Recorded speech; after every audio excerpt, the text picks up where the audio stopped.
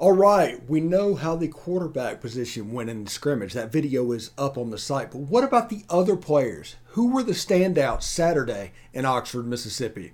This is the Locked On Ole Miss podcast. You are Locked On Ole Miss, your daily podcast on the Ole Miss Rebels.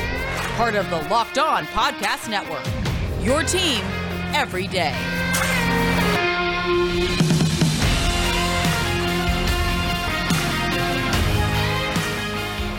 All right, welcome to this extra edition of the Locked On Ole Miss podcast, the post-scrimmage edition of the Locked On Ole Miss podcast. And anyway, thanks for making the Locked On Ole Miss podcast your first listen every day. We're free and available wherever you get your podcast.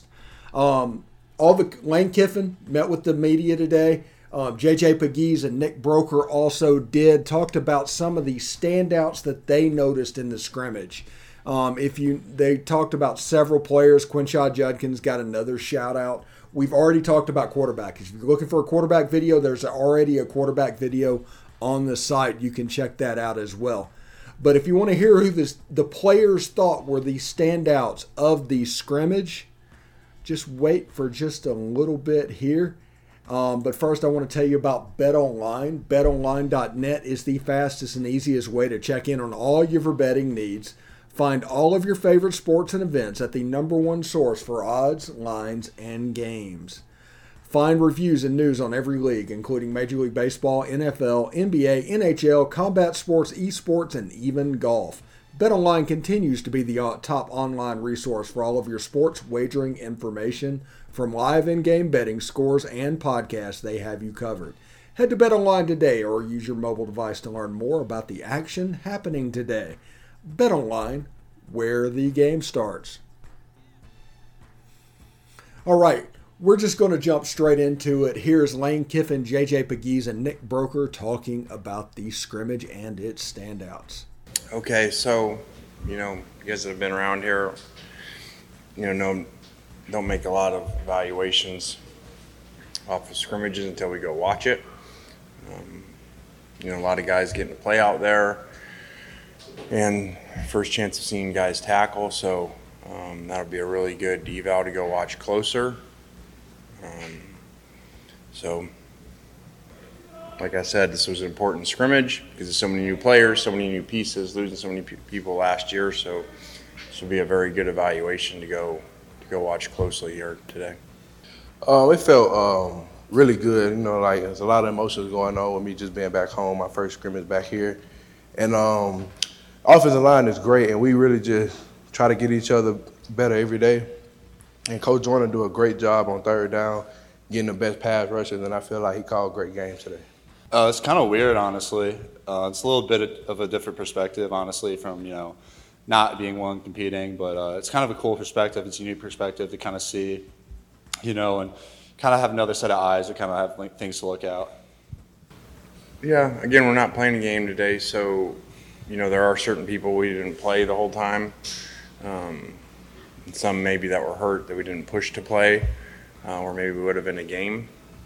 Nick was not an injury-related thing, just wanted to play him a few snaps and get him out and see some other guys move around. So, I think that our first D-line, when they're playing well, presents a challenge, in pass rush situations, and we had some issues there again today. So, again, we're not game planning against our defense, so we would adjust a little differently if we were, but that's a good problem for us to have, obviously, on the other side defensively, because, in my opinion, we've not had a good, rushers across the board quality in the 2 years we've been here. We've had some good ones, but not all the way across the board and with depth. So that's good because it's a hard position to recruit, especially if you're not just able to sign all the 5 stars. And that's a hard position to turn around. So you guys have done a good job recruiting, especially in the portal, because you look out at that defensive line.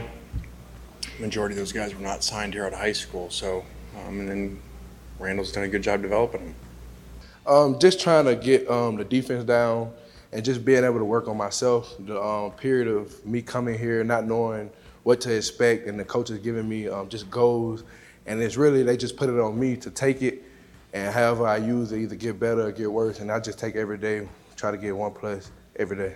It's tough to tell out there, because sometimes I'm on the sideline, I don't necessarily know what the play is and some of the schemes. So for the most part, I thought we did a good job. The tape will tell the whole story on it, but I thought we protected pretty well.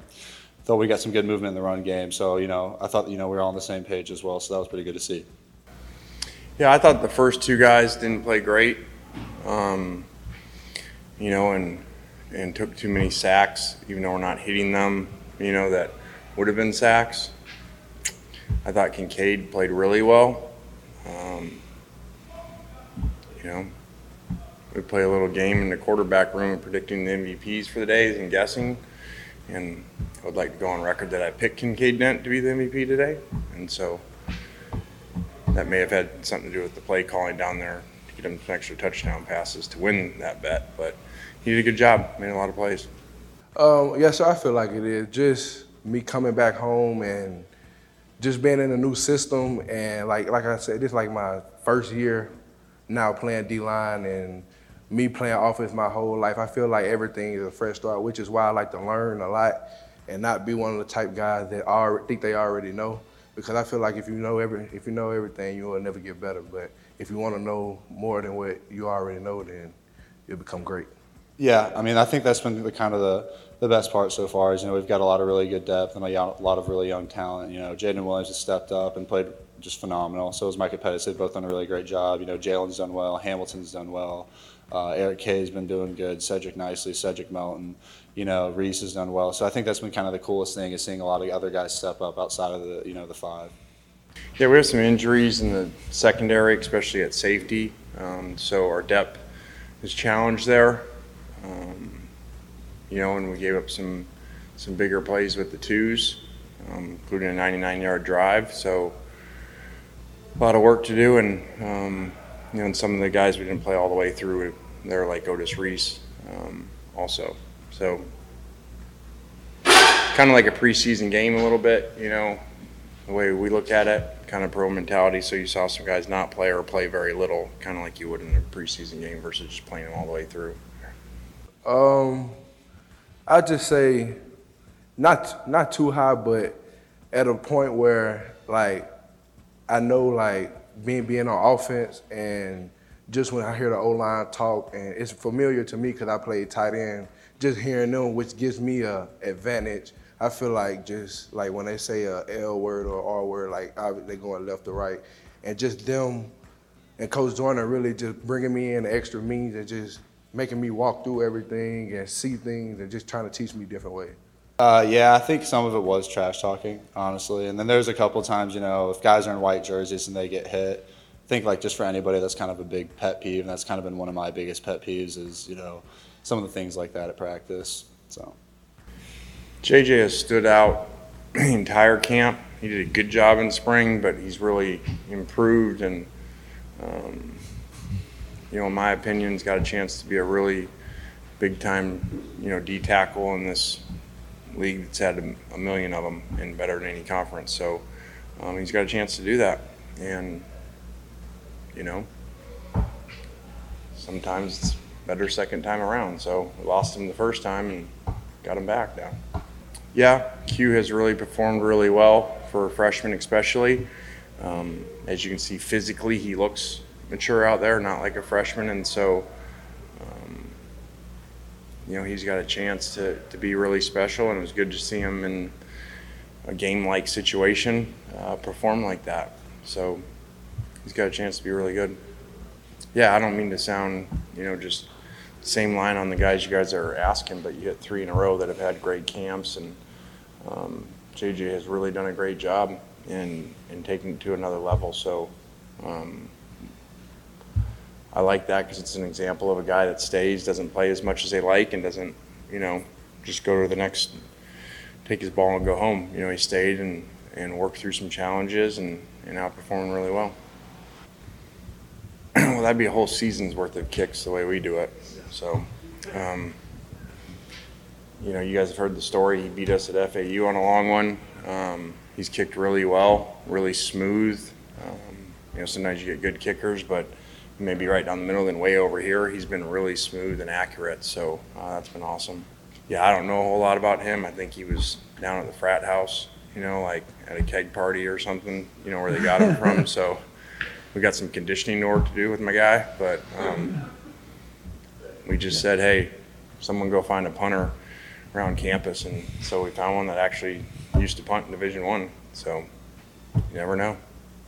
Yeah, really special talent.